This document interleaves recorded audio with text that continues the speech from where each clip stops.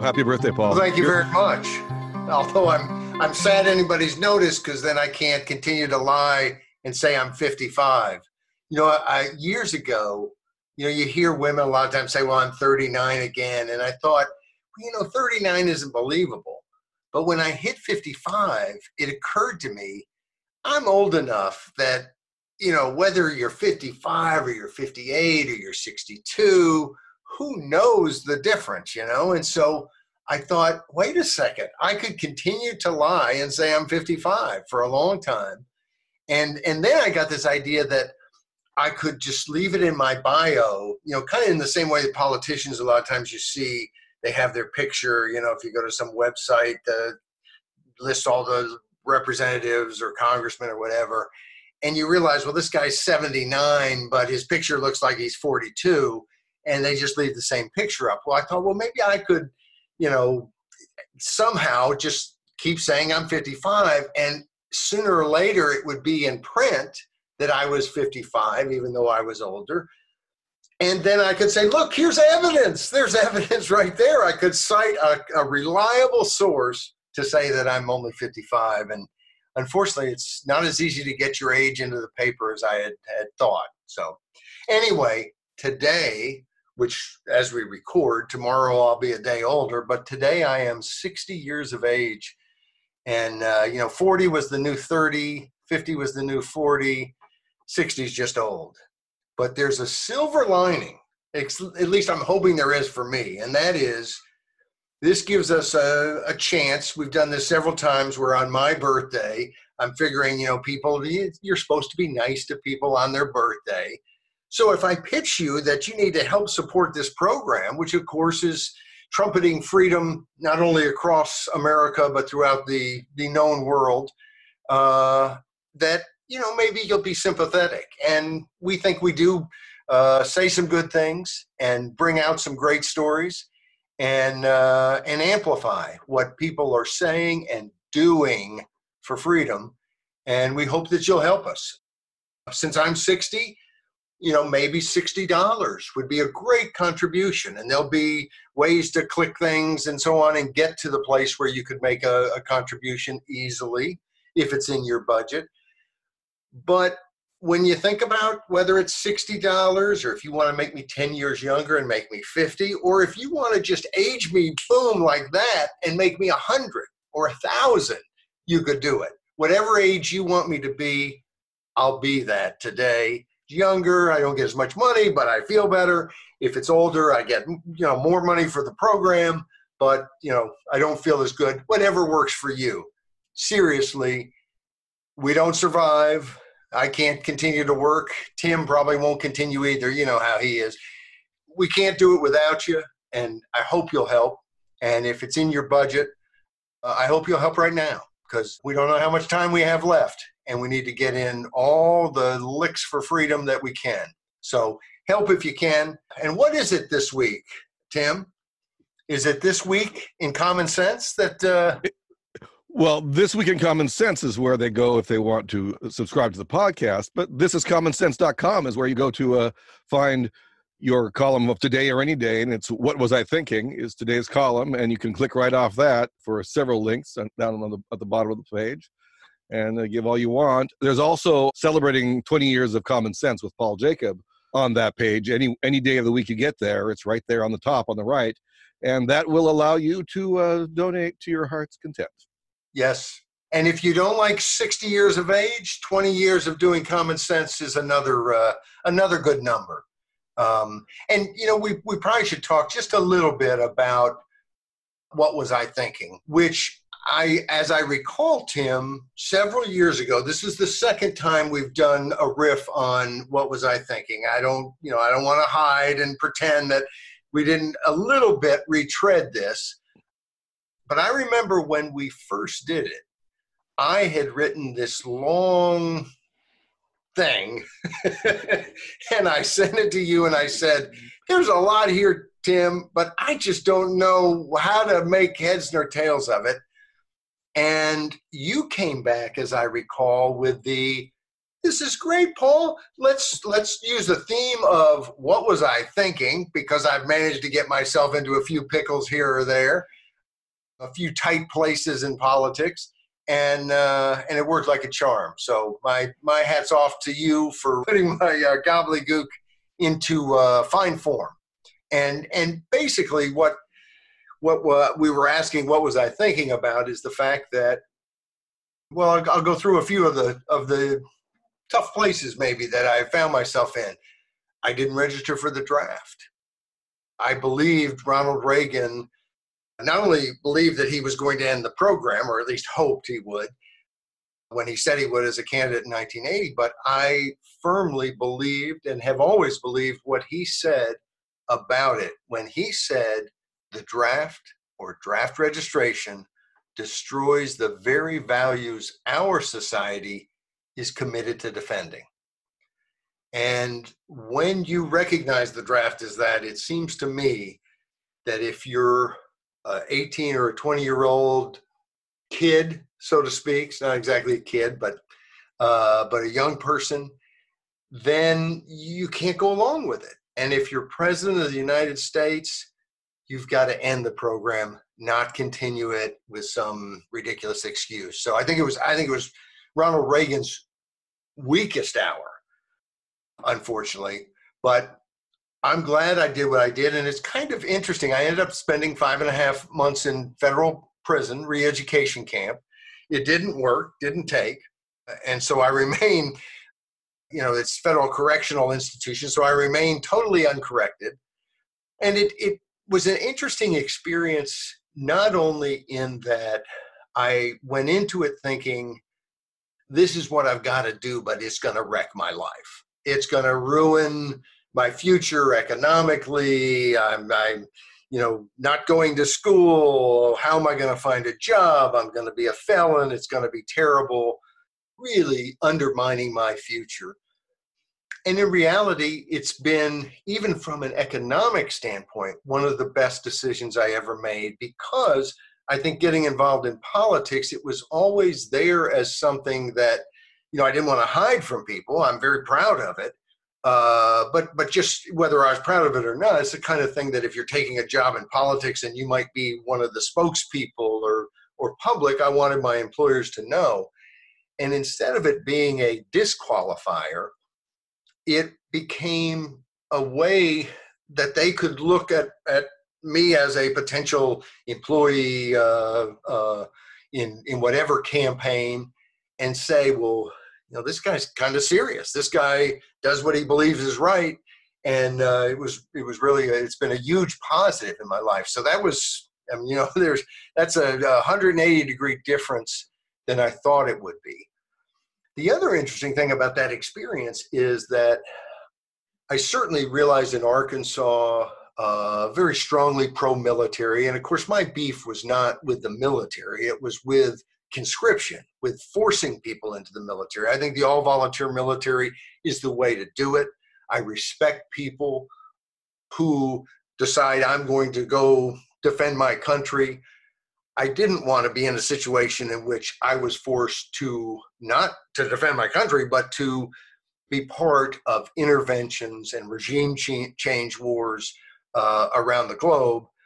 So I wasn't about to join the military at that time, and then still wouldn't today, because I just, I don't trust our political leadership, and I don't believe it's about defending our country.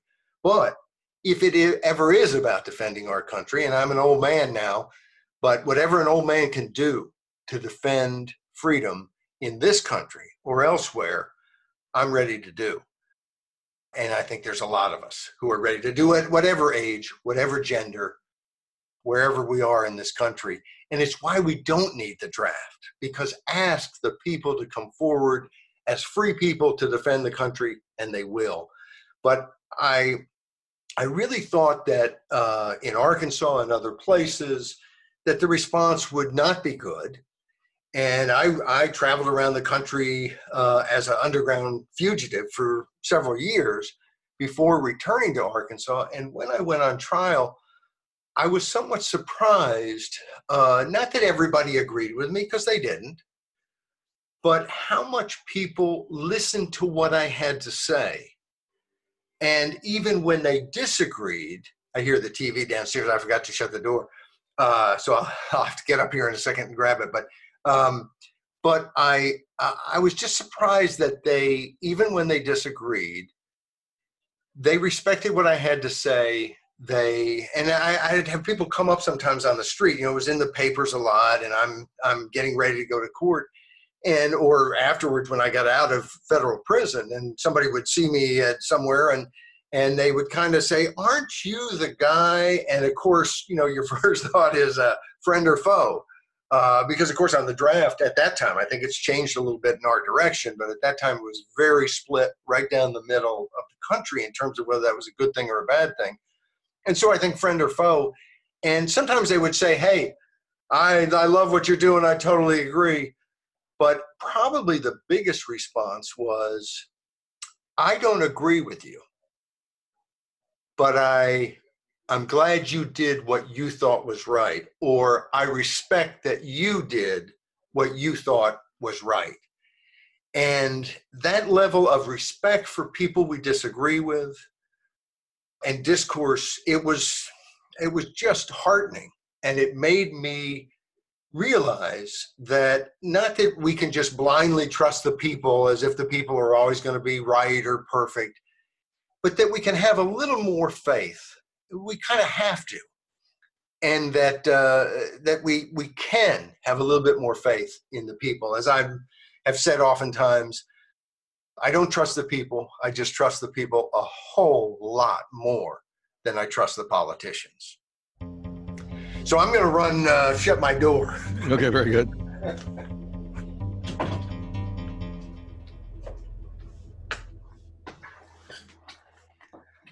So, and then of course, I luckily went from fighting the draft. I get out, I went to work for the Cato Institute, where probably my wife kind of helped me get that job, put in a good word for me. I hope she still would put in a good word for me today. And I've been pretty good. I think she will. But, I worked for Cato for a while. I then went to work for the Libertarian Party. And then after that, got involved in the term limits movement and in initiatives. And that was just a wonderful experience where I literally worked all over the country with all kinds of activists, conservatives, liberals, libertarians, Greens. Term limits is supported. And to me, it's the consensus issue across the board. The American people love it.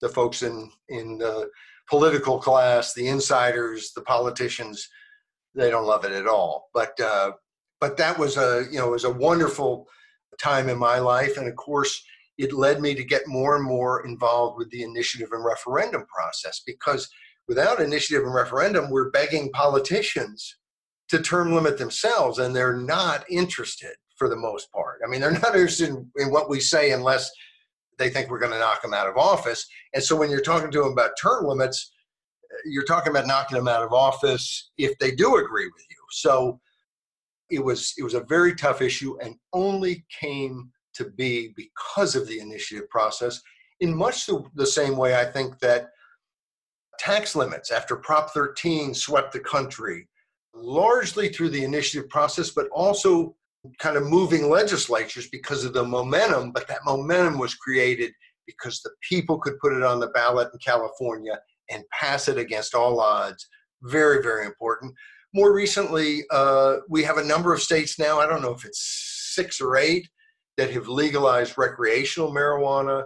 A number of states, I believe it's more than half, have legalized, and I'm throwing this off the top of my head. I didn't think about talking about this, so I hadn't looked up the specific statistics. But a lot of states have passed medical marijuana, which is now being passed in legislatures. It's now being discussed in the Virginia legislature. It's viable as an issue in Congress, but it wasn't an issue until people put it on the ballot and were able to take this issue to the public. And it shows how important the initiative process is. When the issue, even though a majority of the people in a given state, as evidenced by their vote, favor medical marijuana, the politicians were scared to do it because they're looking at what's going to make someone vote for me or vote against me. And I think they concluded, probably correctly, that the anger of people who, are very adamantly pro criminalization, who want these drugs to be illegal, who maybe have lost a loved one and blame the drugs. And, drugs are inanimate objects, or not always inanimate, but they're objects, and they don't control our actions unless we ingest them sometimes, and then they have an impact. But in other words, there are people who, for all the reasons that we would sympathize with, are going to be very much against legalization because they felt the pain of drug abuse. And so politicians were very wary about, why do I want to even step into that issue? It's only been when the public intervened, and I think the main reason the public intervened was it was on the ballot in front of them, and also because it was dealing not just with legalizing drugs as a recreational aspect, which I view marijuana much like I view alcohol, and I have no problem with people drinking alcohol recreationally, nor do I have any problem with them smoking pot or eating a brownie or however they ingest it recreationally. But I don't think recreational marijuana would have succeeded until people got a better feel for how that would work. And that came by having medical marijuana. And the issue there was denying people who might be dying of cancer a drug, a substance that eased their pain.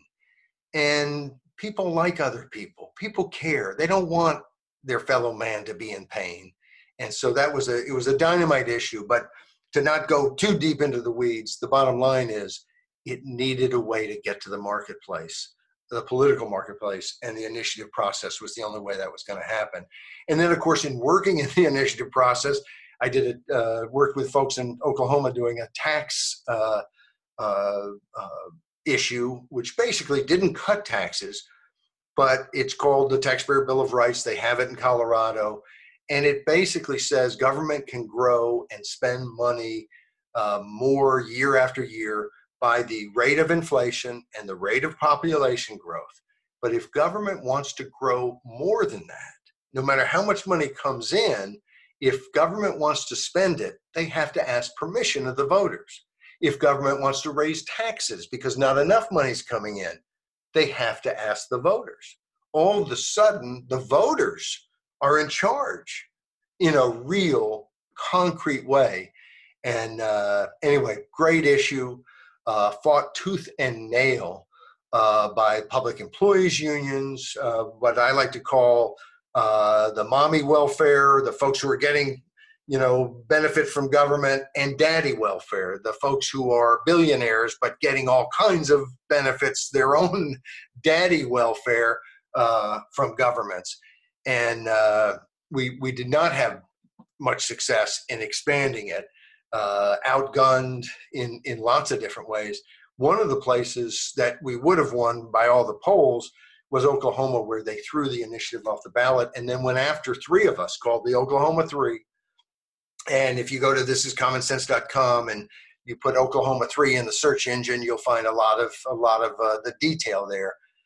But after having, as a young man, faced the prospect of going to jail for refusing to register for the draft, here I was as a much older man facing an attorney general who wanted to put me in prison for 10 years for supposedly hiring people who weren't residents to collect signatures, even though I didn't directly hire them, and the people who did directly hire them were told by the state that that's A-okay because they asked if it was okay.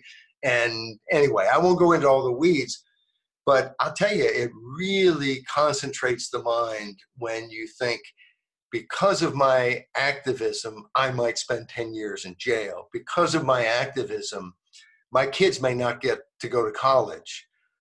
And when I was facing the draft prosecution, my oldest was a year old, and I hated being away for those 5.5 months, hated to put my wife and everybody through that. and for me to have to go through it.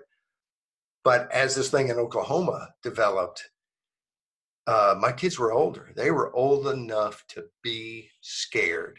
And I had a good feeling the whole time that this is a ridiculous charge.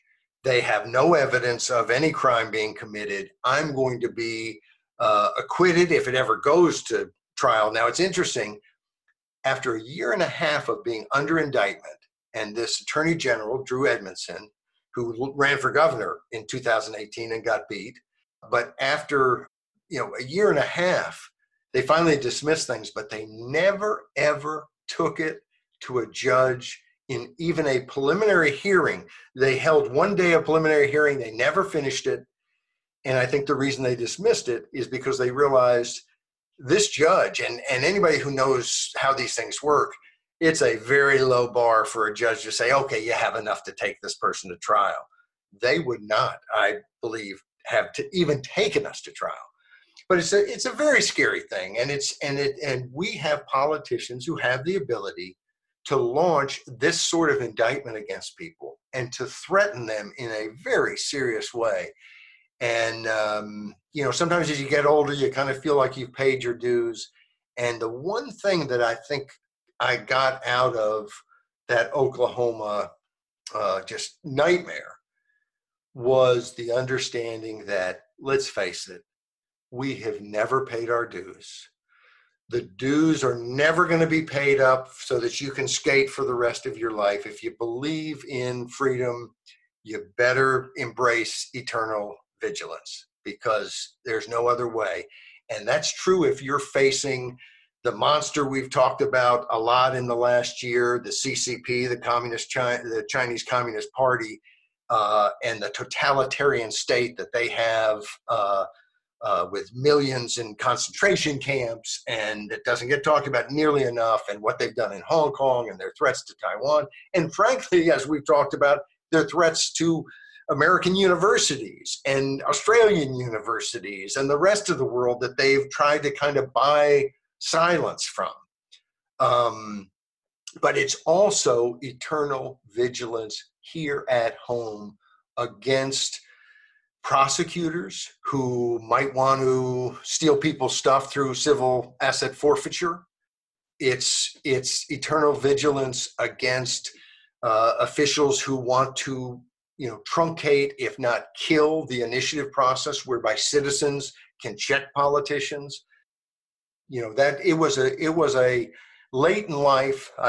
Maybe I hope I live long enough that it won't be deemed late in life, but it was a wake-up call, and one that I kind of think maybe I needed. Maybe I was feeling it was life was too easy, and so there was a lesson there. And of course, then through working through initiative and referendum, and on other issues, starting Liberty Initiative Fund, which is a group that works directly with people putting measures on the ballot. We were able to put police camera measure on the ballot in Ferguson, Missouri, help defeat a forever ratcheting up gas tax in Massachusetts. We've been able to engage in a lot of different efforts and win some victories. But it's also just been heartening. And, this was kind of a retrospective of what I've been able to do in my life. The thing that you remember, and the reason that it's fun, as much as it's tough work, is that you remember all the people you worked with. And a lot of times, this has been my occupation. So even though maybe I'm working 24/7, my wife always jokes that, you're making minimum wage if you add up the hours and how much you're making. But I've worked with a lot of people who have been with me on an all-night, counting signatures, or who have been with me in freezing temperatures collecting signatures, or scorching heat. And I realize they're not making a penny. They're here as a volunteer. And I've always been very, very inspired by the people that I've had just the honor to work with, from term limits to initiative and referendum to criminal justice reform. I just have a tremendous respect for the volunteer political activists out there who is smart and savvy and who's not afraid to roll up their sleeves and do some work. So with your respect for fellow travelers and workers in the field of liberty, you're asking just for them volunteer just a little bit more, not much more, maybe just $60. That's right, $60 more. And if they can't afford $60, it could be 20. It could be, the truth is, in this day and age, internet fundraising, sometimes it's, hey, send $2. But the truth is, $2 adds up with a lot of people. And I'm asking people to help keep this program going, because I think we provide a real service in tying people together, in finding someone who's working on criminal justice issues, who then starts to listen and see that, well, we've got some things we need to fix beyond the criminal justice system. Or someone who comes in because, by golly, we need term limits, but then sees, there's also a lot of ridiculousness coming from government on foreign policy or on whatever policies. And so I think, our goal is to build a network of people who care about this country and this world from the standpoint of understanding nothing is more important than political liberty. Wealth is not a substitute for political liberty. If it is, you might want to move to China. It's not. And so if there's one belief that underpins this program, it's that the most important element in our future, and maybe more importantly as you get older, our children and future generations, is freedom. I used to give a talk, I wrote it when I was traveling around talking about what was happening in Oklahoma to me and to my other two co-defendants. And I would begin it by saying, they've asked me to speak here today, and I hope they're not disappointed, because I've really come to sell you insurance. And I made the point that we have insurance because we know something could happen to us. And we want those who live on that we love to have resources, to have money. It might mean that, you die and your kid's young or something, they can't go to college or what have you. And yet I realize that having a lack of funds is something that a lot of people can overcome. There are other people that, if you're a smart student, they'll give you a scholarship. You can work, you can earn your own money. But that the greatest gift we could leave our kids and future generations is to take whatever freedom we have been given. Not that we don't deserve it all. Nobody gives us the right to have freedom, but the freedom we actually have in the real world, and to protect it, and to maybe even expand it and hand it off to the people who come after us. That's the kind of insurance that I want to invest in, and that I've been investing in. And I'm asking everyone listening to invest in it as well, and work through this program, and work through other things that are out there, because we're all in this together. Very good. It would be bad if I did not once again repeat the name of the website. This is commonsense.com. And maybe as a little lighter note, you could explain, why is it called This Is Commonsense.com? Is there something that you say regularly? Yeah, that was a good, we should explain that. Well, first of all, I took the name from Common Sense by Tom Paine. And I think Tom Paine is just one of the most amazing figures in history. And I won't go into a whole lot about Tom Paine, but I just think first known attack on slavery published in America was written by Tom Paine. Cared enough about freedom that even though maybe he overestimated the goodness that would come from the French Revolution, he was in France and almost found himself under the guillotine because he wanted them to be free too. He was a citizen of the world. He wanted freedom spread across the globe. And I just have so much respect for him. And of course, that's why we call it Common Sense. And I began doing it as a radio commentary, We didn't send it out by email. We didn't put it on Facebook. We didn't have a website. We just did it for radio. And at the end of each script, I would say, "This is Common Sense. I'm Paul Jacob." And so when we were looking for a website, everybody had taken Common Sense as if they didn't know it was reserved for me. And so we had to go with something else. I thought, well, hey, our clothesline is "This is Common Sense." So, and that way we could say good things about ourselves, which I always like to do. I don't want to put anyone else out. I'll just say good things about myself. That's why it's called thisiscommonsense.com.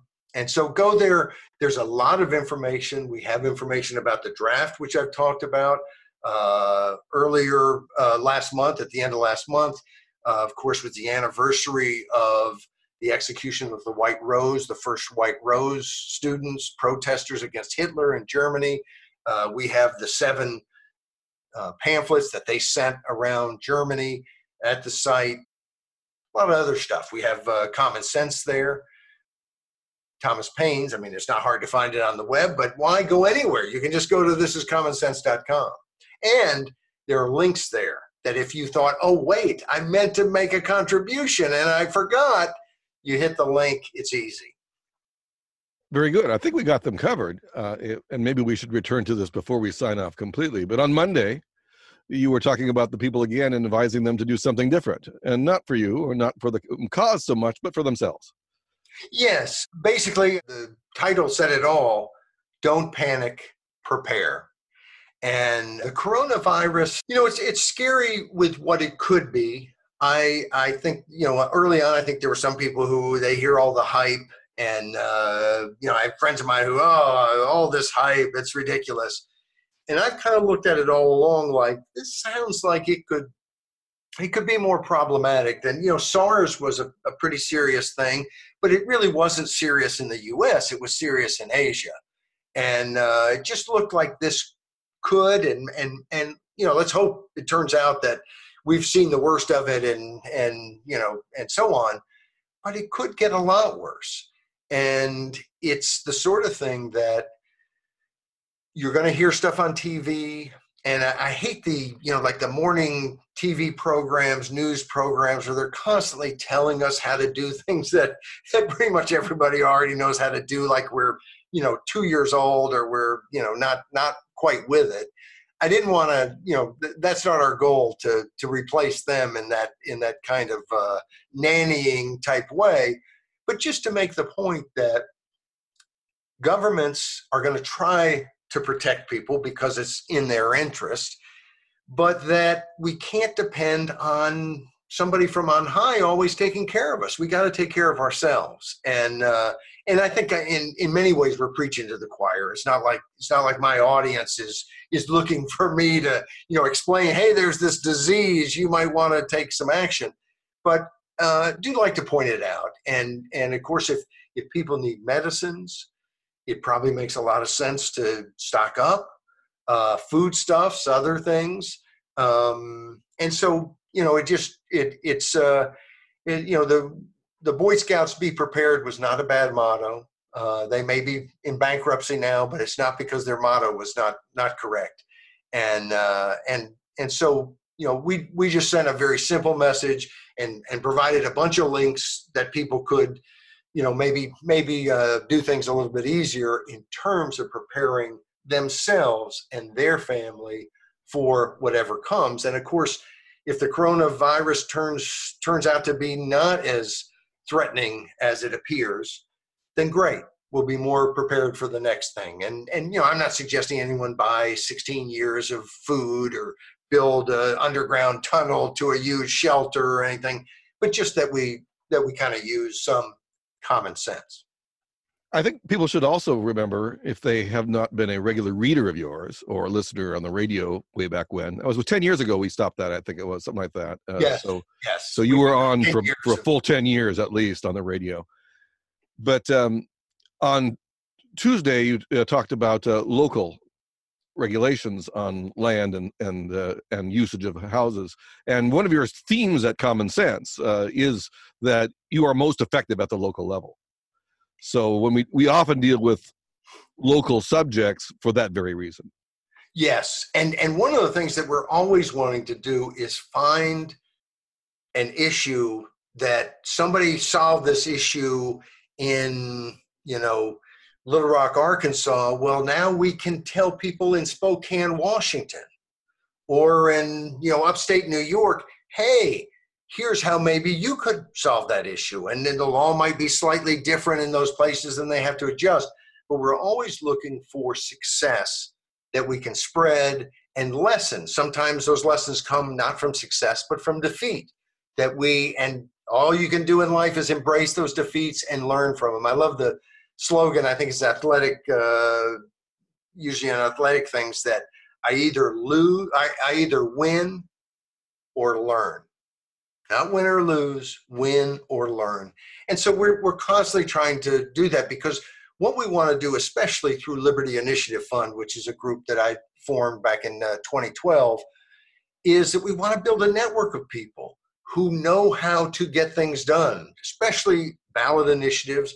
And most cities in this country have the ballot initiative process, slightly less than half the states. But there are states like Texas where there's no statewide initiative process, where every major city has a viable initiative process, and so do a lot of the smaller cities.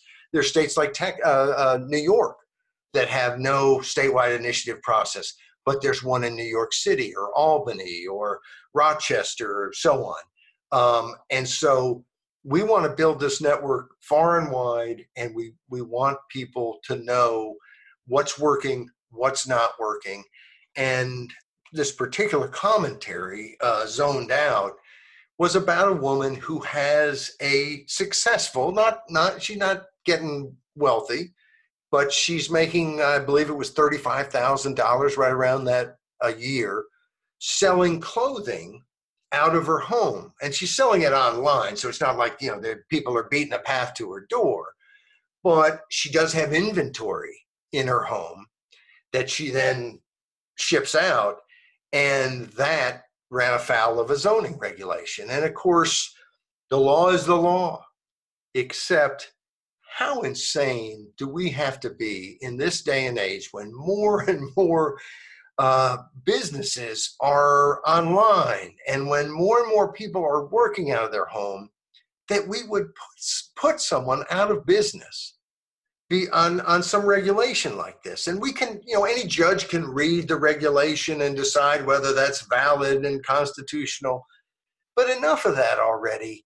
Let's start looking at our laws and realize that this internet thing is not a flash in the pan, and that we need to start enabling people to earn a living, not being some ridiculous referee who constantly says out of bounds, you're fired, you can't make money.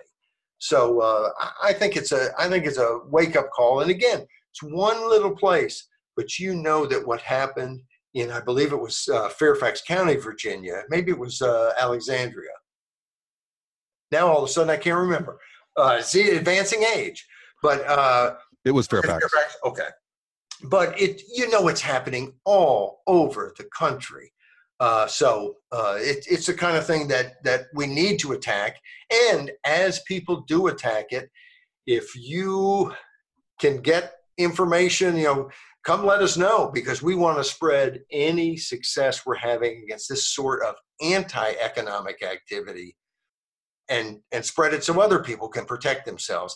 And it strikes me, Tim, that so often we hear about the divide between rich and poor and inequality and so on, but shutting down an entrepreneurial woman who's working out of her home, making $35,000 a year, is not helping to make people more, economically equitable.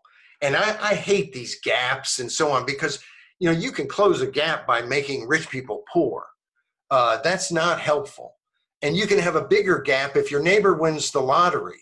Even if they give you some of the money, they're not going to. But if they did, there's still going to be a huge gap. Is that bad? Was that bad news that your neighbor now can afford things? It's good news. There's no problem with a gap. The problem is when people cannot afford their own things, when people can't be economically self-sufficient. That's the problem. And when they can't move up whatever economic ladder there is, or at least don't have the freedom to move up, that's a problem. And that's what this is all about. All the talk about, if you're going to talk out of one side of your mouth about income inequalities and then out of the other, shut down people who are working their butts off to earn a living, you are part of the problem, and you're not helpful. You're not nice. So anyway, I think it's a little issue that's a giant issue. It really is at the local level that so much of our lives are lived. Of course, that's where do we live? We live in a specific place, and many of the laws of our local jurisdiction affect us really profoundly, or at least annoyingly sometimes. And that's kind of the case. It happened in Oregon, I believe, for your next column, which was Engineering Government Limits, about a guy who was merely trying to deal with his wife's yellow light, running a red light in where she lived, Beaverton, Oregon, I believe it was. Mats Jarlstrom, I believe was his name. And he has a engineering degree, but it's, I believe, from Sweden. And so it's not, he can't use it in the United States because in Oregon, whatever licensing or other things, whatever hoops he had to jump through, he had not jumped through. And of course, he's not working as a full-time engineer, so he had no reason to jump through those hoops. But his wife gets a ticket for running a red light, one of these red light cameras. And of course, my listeners, if they're regular readers, they know this. If they're not and they're just listeners, let me tell you, there has never been a public vote on red light cameras where the public did not say, no, we don't want red light cameras. And the dirty little secret behind red light cameras is that very often they kind of truncate the yellow light to encourage more ticketing, so that there's no safety issue. There's not people who are zooming through red lights. They're zooming through a light that they believe is going to be yellow, and it's going to be yellow for maybe 3 or 4 or 5 seconds, but it's not going to be, because the people who want to rip you off have decided to, let's make it only a couple seconds of yellow so the red comes in faster, and there you go. Now we're making more money. Are people safer? No, they're less safe, but the government makes more money. And one of the most interesting things, we talked earlier about when we were doing this just for radio, and I would go to a studio once a week and record the next week's commentaries. And I did one on red light cameras, and the owner of the recording studio came down when someone told him what we were doing and told me the story of how he had gotten a ticket for running a red light close to where the studio was. I know exactly the place. In fact, if I'm not mistaken, I got a ticket there as well. But he gets a ticket for running the red light, and he realizes, it seems to me they shorten the yellow light, but okay, now I know what to do. When the yellow light hits, I better hit my brakes and stop so I don't get a ticket.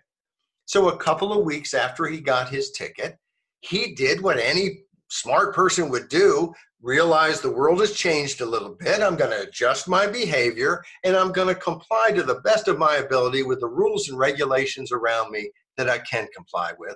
And so he sees the yellow light, he stops, doesn't run the red light, but gets pounded by the car behind him. Because of course, people have certain expectations from all the times they're driving, and especially in this area, every time I think, I might have run that red light, and I look behind me and there's like 2 or 3 cars behind me making it through as well. In this area, I used to be pretty quick off of a green light. You have to wait a couple seconds because people will come through not only the yellow, but the first couple seconds of the red, they are going through it. And I think in part because the yellow isn't long enough for people to make decisions. But anyway, that doesn't make us safer. It makes us less safe. And so that's what this whole red light camera is just a clear example of what happens when citizens are not in control of their government. We've got all the look of citizens in control. We talk at barbecues and dinner parties about, freedom and democracy, and we complain about the choices we have for president or any other office. But we kind of have the sense that it is our government. Yes, we make decisions. And frankly, when you know that we have red light cameras all over the country, even though every single time, and we're talking just hundreds of elections and hundreds of times that people have said no, and yet we still get red light cameras, there's a big problem. Now, this particular case in Oregon is not just about red light cameras. It's also about the fact that the Professional Standards Board for Engineers decided to go after this guy. So there's a little collusion, corruption.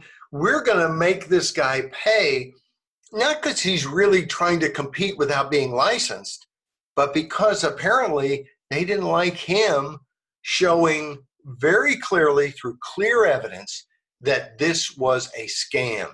Not only corruption because of the way that police dealt with the lights, but corruption all the way to this professional board that went after this guy.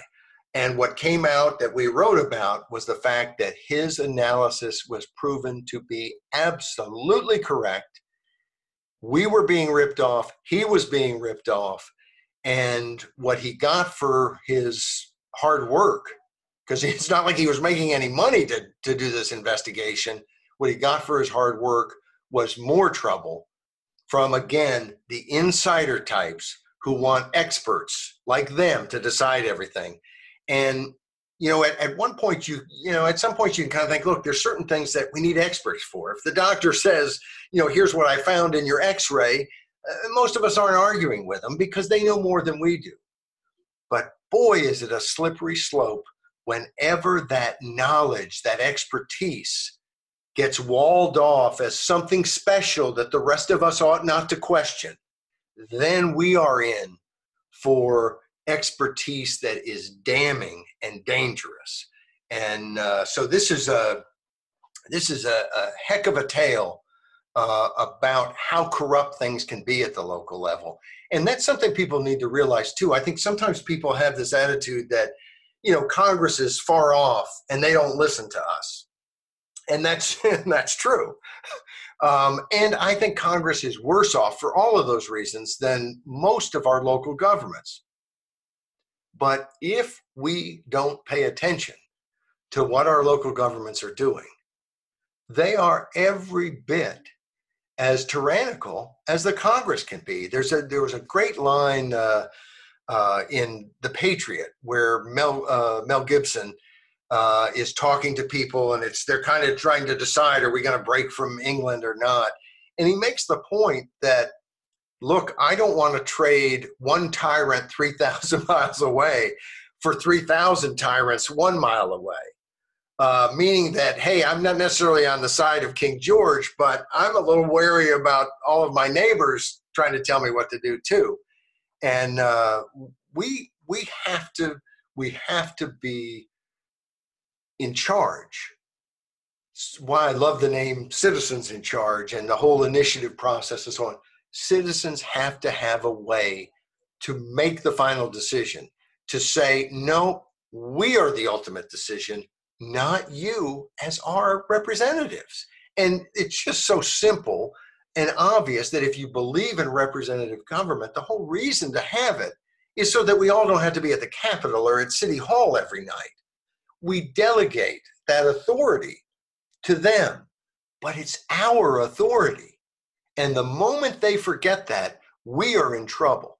And that's what it's all about. So this is, I thought, a really important case. And we had dealt with it, I guess, 3-4 years ago, or 5 or 6.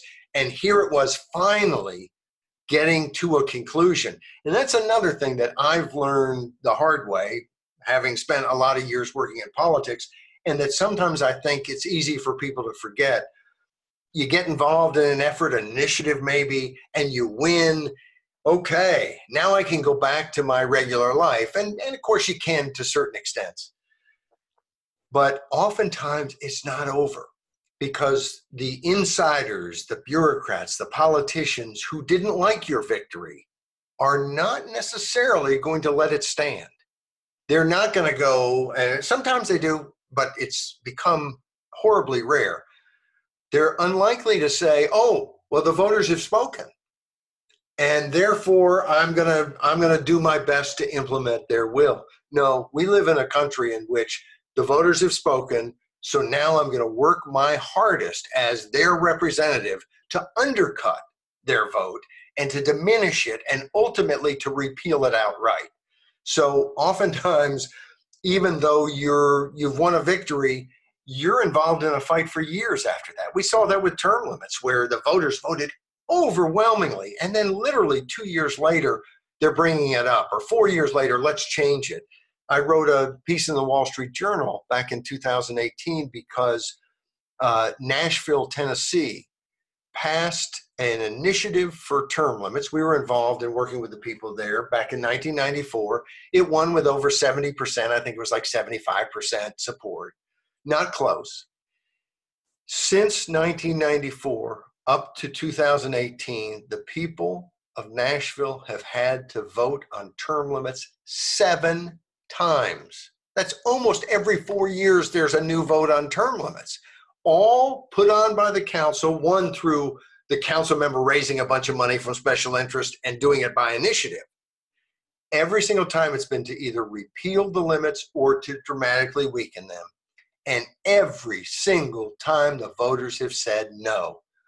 But is there any reason to not think that 2 years or 4 years from now, they're not going to be back demanding that the voters have to vote again that way?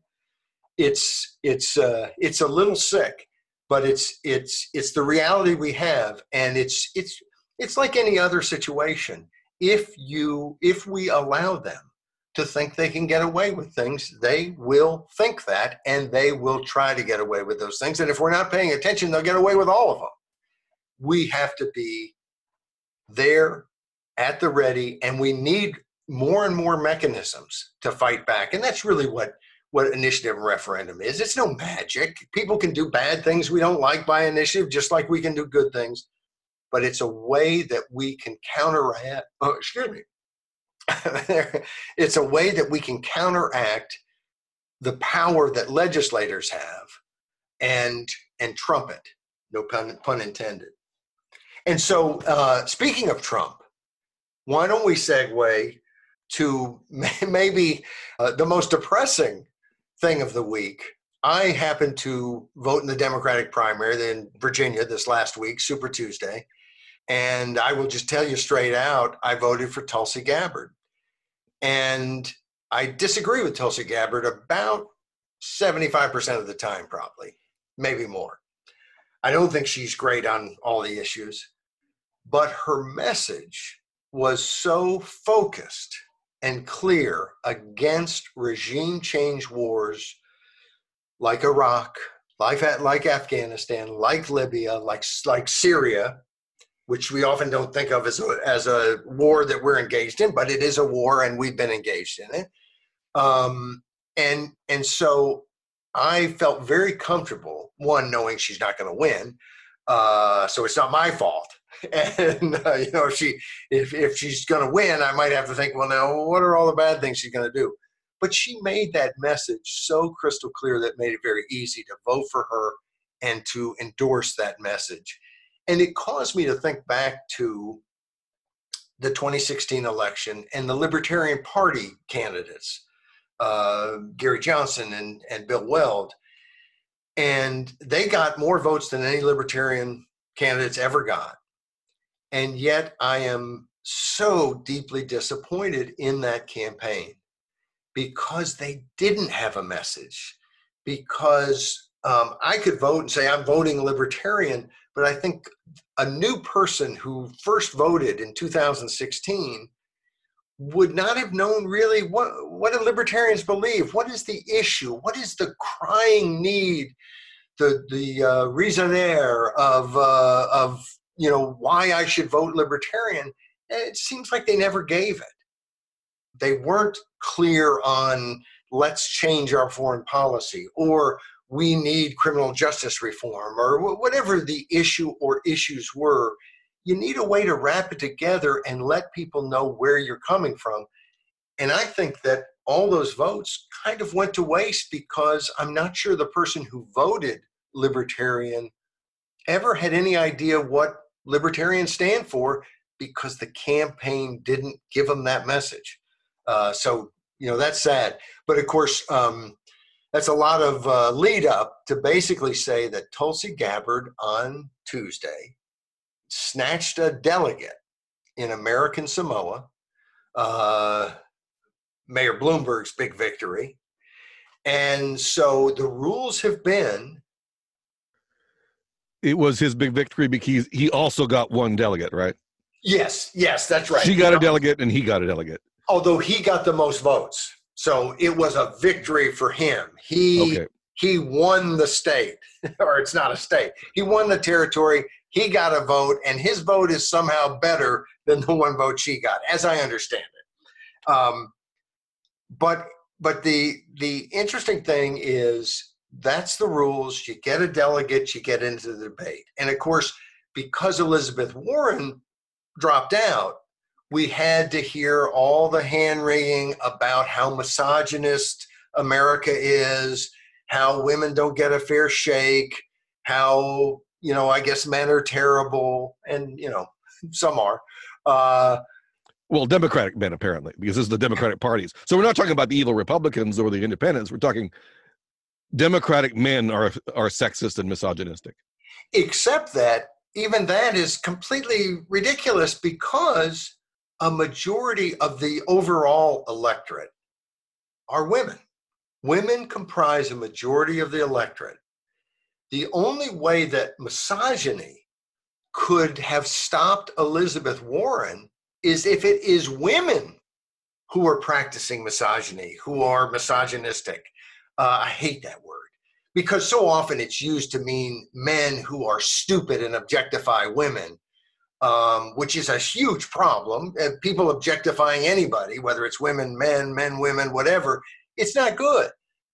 But that's not the same thing as misogyny. It's not about hating people. It's about being a selfish cad who thinks other people are just things for them to use, or to not view as full-fledged human beings. And I guess there's an element then of being anti-women, but I think it's used in a completely off way. And that's kind of just a tangent, because the real problem here is this has nothing to do with any sort of sexism against women. I have 3 daughters, and I think the biggest problem in sexism is that there is not societally as big of expectations for women in terms of their career and what they're going to do in the world. And I think that's a big problem. It's the bigotry of low expectations. What George W. Bush, I think, correctly said about the way we deal with minority students is that somehow we don't expect as much from them, and that's damning. And I see that in the way the world treats women. And it matters to me because I want my daughters to have every chance, and I want your daughters or any other woman to have every chance in this world to do what they want. And I don't care whether it is to stay home and have kids, or whether it's to be the CEO of some big corporation or president of the United States.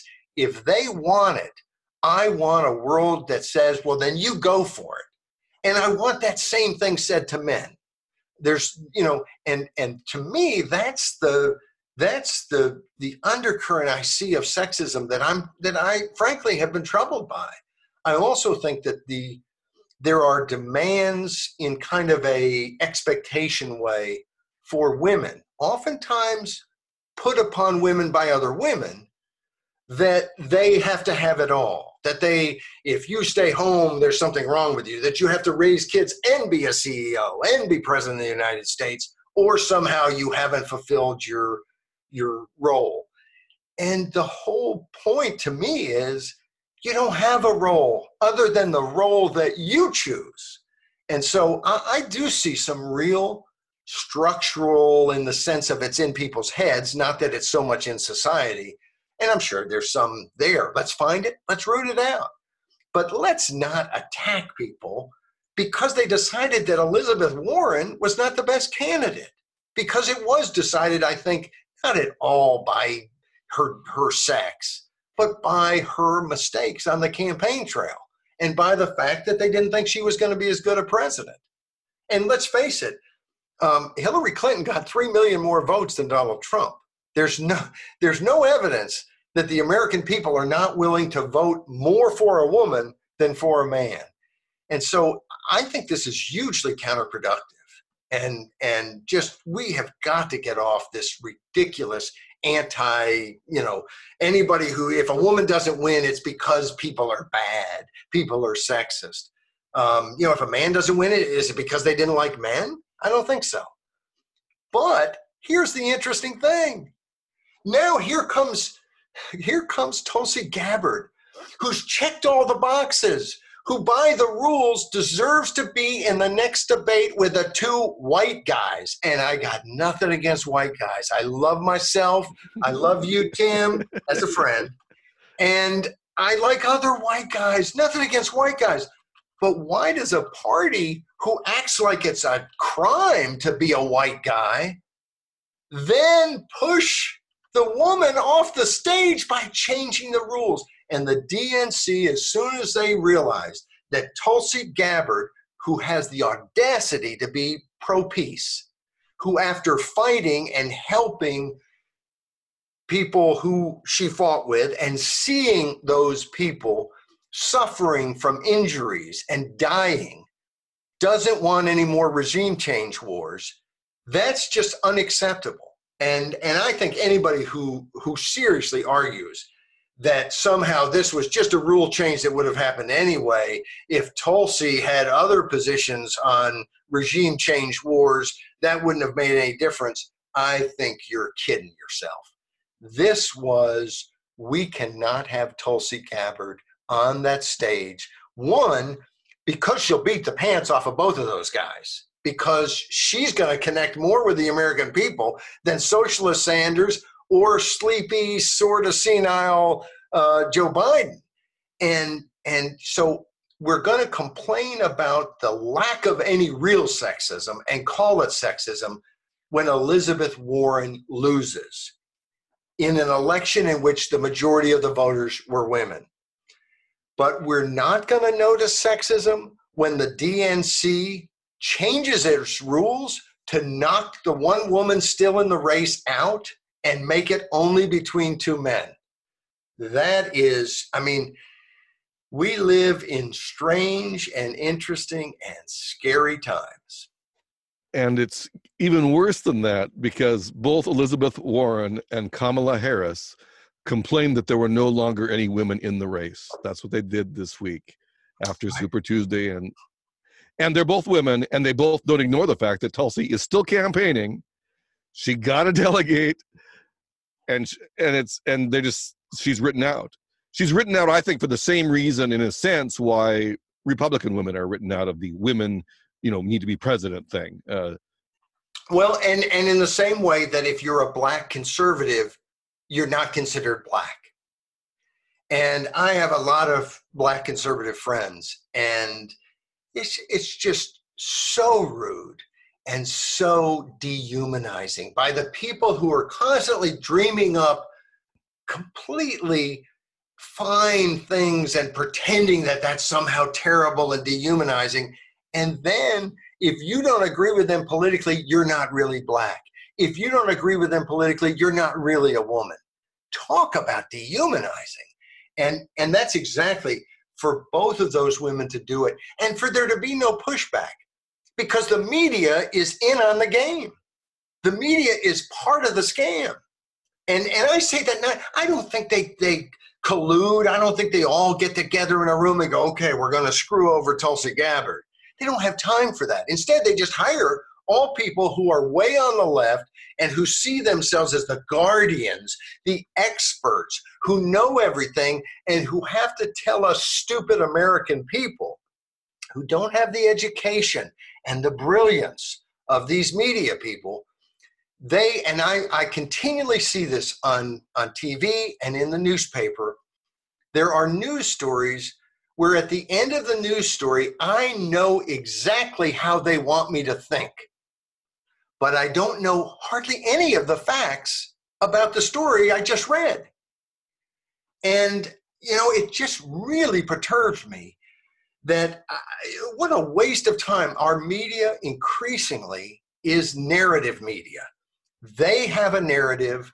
They're not just pro-Democratic Party. They are to the left, and I mean the big government left of the Democratic Party. And again, seem to want to just tell us what they think we need to know so that we will act the way they want us to act, instead of giving us all the facts. And if I'm wrong, why did no media outlet, major media outlet, hit Warren and Kamala Harris for ignoring the woman who is still in the race, and Kamala, who has more delegates than you have? So you think about process sometimes, and, you know, I used to, as a young man, I pretty much ignored process. You know, look, let's go get the most votes. What matters what the particular rules are? But boy, you start to look at the process. Last time was superdelegates, where they were going 97% for Clinton, so that it was possible for Bernie Sanders. It didn't work out this way, but it would have been possible for Bernie Sanders to win a majority of the votes in the primaries, but lose. That's democracy as practiced by the Democratic Party. And this time, where the candidate that they just do not want to have there, Tulsi Gabbard can't go on any outlet, TV outlet, other than Fox, without being so attacked that she can't get any message out. And why is she attacked? Because she talked to Bashar al-Assad? She didn't say, hey, I love Syria, the way that Bernie Sanders seems to be willing to forgive anything Cuba's done, like put people in jail and kill them. But that's okay. That's not a big deal. But she went and talked to Bashar al-Assad. And that's somehow, now, when Republicans had a hard time because Obama was talking to Iran, the media didn't seem to think that was so terrible. So we've got a serious problem, and it's right there, just laid out in front of our face, that if you don't have the views that fit the major media narrative, you are not welcome in American politics. You are not allowed to run for president. Sure, you can run, and you can even win a delegate, but we are not going to cover you. We are not going to talk about you. Every other candidate is going to ignore you. And we're going to find a way to write the rules to push you off the debate stage. And we don't care if you're a woman, but we love women. And we're just sick to death that there's no women still in this race, except for the woman that we despise and don't want in. Not that they have any opinion. It's all objective journalism. And I don't want to get too lowbrow here, but she's also, without a doubt, the most attractive woman ever to be in politics in America. And if you wanted independent men voters, if you need to really beat Trump, wouldn't it cross your mind that maybe the most attractive and well-spoken and least offensive woman to appear in politics in our lifetime is the one that you despise? That just seems bizarre to me. Though it's not, because it's all CIA. But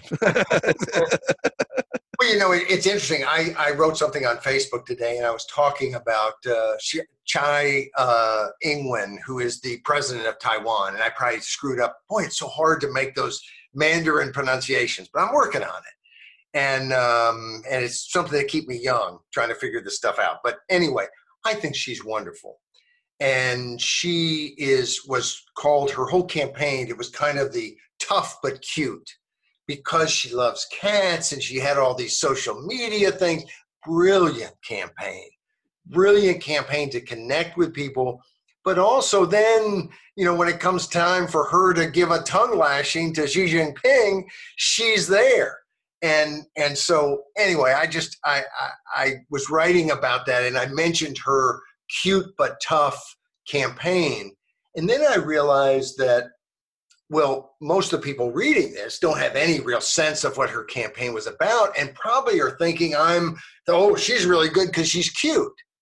And so I thought, I went back and I wrote, hey, look, I'm not making some sexist remark. And frankly, if the world wasn't so sexist, there'd be nothing wrong with noticing that someone's attractive. We really ought to be able to say, I think she's really attractive, without people thinking, I'm divorcing my wife and running off to, see Tulsi Gabbard, or that we just think only about attractiveness. And of course, this isn't just men and women. Women also see guys, not me, but some guys, as really attractive. And so there's nothing wrong with that. But we see so much of it in the wrong way. For instance, the media, we hear about all this sexism and the way that women are treated differently.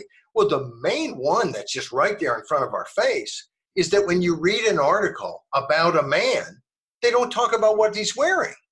But when you read a lot of articles about a female candidate, they talk about what they're wearing. I don't understand that. Why are they doing that? However, I also think, like when people attacked Michelle Obama for, wearing sleeveless dresses, I didn't get any of that.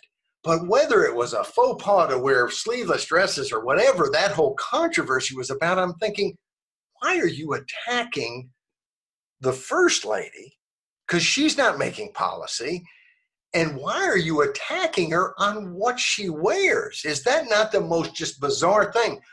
But most of the people who are attacking her, or who today would be attacking Melania Trump, are not men who are somehow attacking because, I didn't like what she wore. We don't care what you're wearing. We do kind of notice a lot of times whether we think a woman is cute or not cute, but I kind of think women have that same, radar that tells them. So I hate that we have to somehow, walk on eggshells to call somebody cute or pretty, and probably we shouldn't.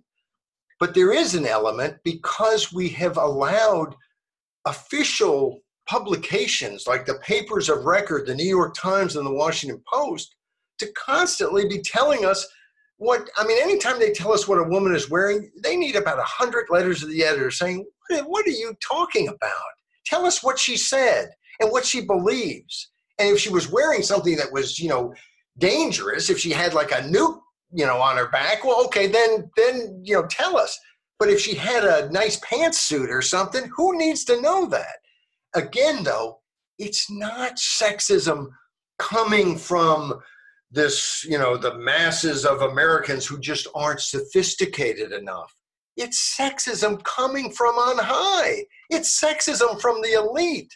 The average Joe on the street doesn't write for the Washington Post or the New York Times. So this whole thing, I think sometimes the tendency to say, it's all crap. Well, there is, I think I might have thought that before I got to a point where, as my daughters are getting older, I don't like the messages I'm hearing from TV. I don't like the messages that I'm hearing from other people that objectify women. I don't want women to be thinking all the time about, what do I look like? Because that's the only thing society cares about. I don't want to live in that society. So I think we this is not a call to, hey, forget sexism is always a canard. But the problem is the main sexism we're being spoon-fed by the media is largely a canard. Did you remember the white suit scandal of Tulsi Gabbard? No. There's an article. I'm looking at an article in the New York Times right now that's titled "Tulsi Gabbard's White Pantsuit isn't winning.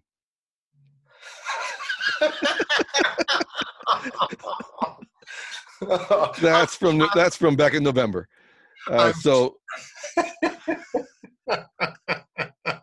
I'm sure that what it was is they interviewed a bunch of men on the street, construction workers in New York City, and the Times went down there, and they all said, I like Tulsi Gabbard, I like her foreign policy, but those white pantsuits, they just don't do it for me. That must have been the impetus for that story, Tim. I guess so. On that note of irony, perhaps we should go back serious for a moment to remind people that you're at thisiscommonsense.com every day of the week, and that there is also a donation clicking button there. Yes, there is, and please go and help us, and leave a few comments. Hey, on our different scripts, if you agree or if you disagree, anything that we're not talking about that we ought to be talking about, because what we're trying to do is expand freedom to get people to focus on the fact that what's beautiful about America, the reason we're wealthy, the reason we're happier than your average bear, is because we're freer. And if we lose that, it's not because our flag is red, white, and blue. And so it is about talking about it. And it is about reaching out and bringing people together. We want you to be part of this. Help us do it. It takes money to make the world go round and even to get common sense out. So help us with a contribution. I'm 60 years old now, which, I'm the only good part about that, Tim, is that I'm hoping I can find some tennis tournaments that I can play in the 60 and over. That's the only upside I see. Only upside. But punish me for being 60. Make me just rub it in by writing a check or by going online, which is easier, and putting it on your credit card, $60 to help get common sense out day after day, week after week. We can do things to make this a better world, to leave more freedom for our kids and our grandkids and future generations. But we got to do it. We got to do it together. I'm out here trying to do it. Help me, please. And thank you. This has been This Week of Common Sense for the first week of March 2020. My name is Timothy Virkkala. You can find me at Workman on social media. Oh, and we have a few more things to say. You can get the audio podcast on SoundCloud or on Stitcher. It's This Week with Common Sense. Is it This Week with Common Sense? This Week in Common Sense? In Common Sense. In Common Sense. See, I don't even know. Thank God you're here, Tim. But you can get the audio there. We put up a video so that you can see my beautiful face or whatever face I have on Saturday, every Saturday. Monday through Friday, we do a commentary every day talking about issues, might be in a local level someplace, but that matter to people everywhere. Might be about what's happening in Hong Kong and what, the Chinese butchers of Beijing are trying to do there, but stuff that matters. And so I urge you to be part of it, and you can do that at thisiscommonsense.com.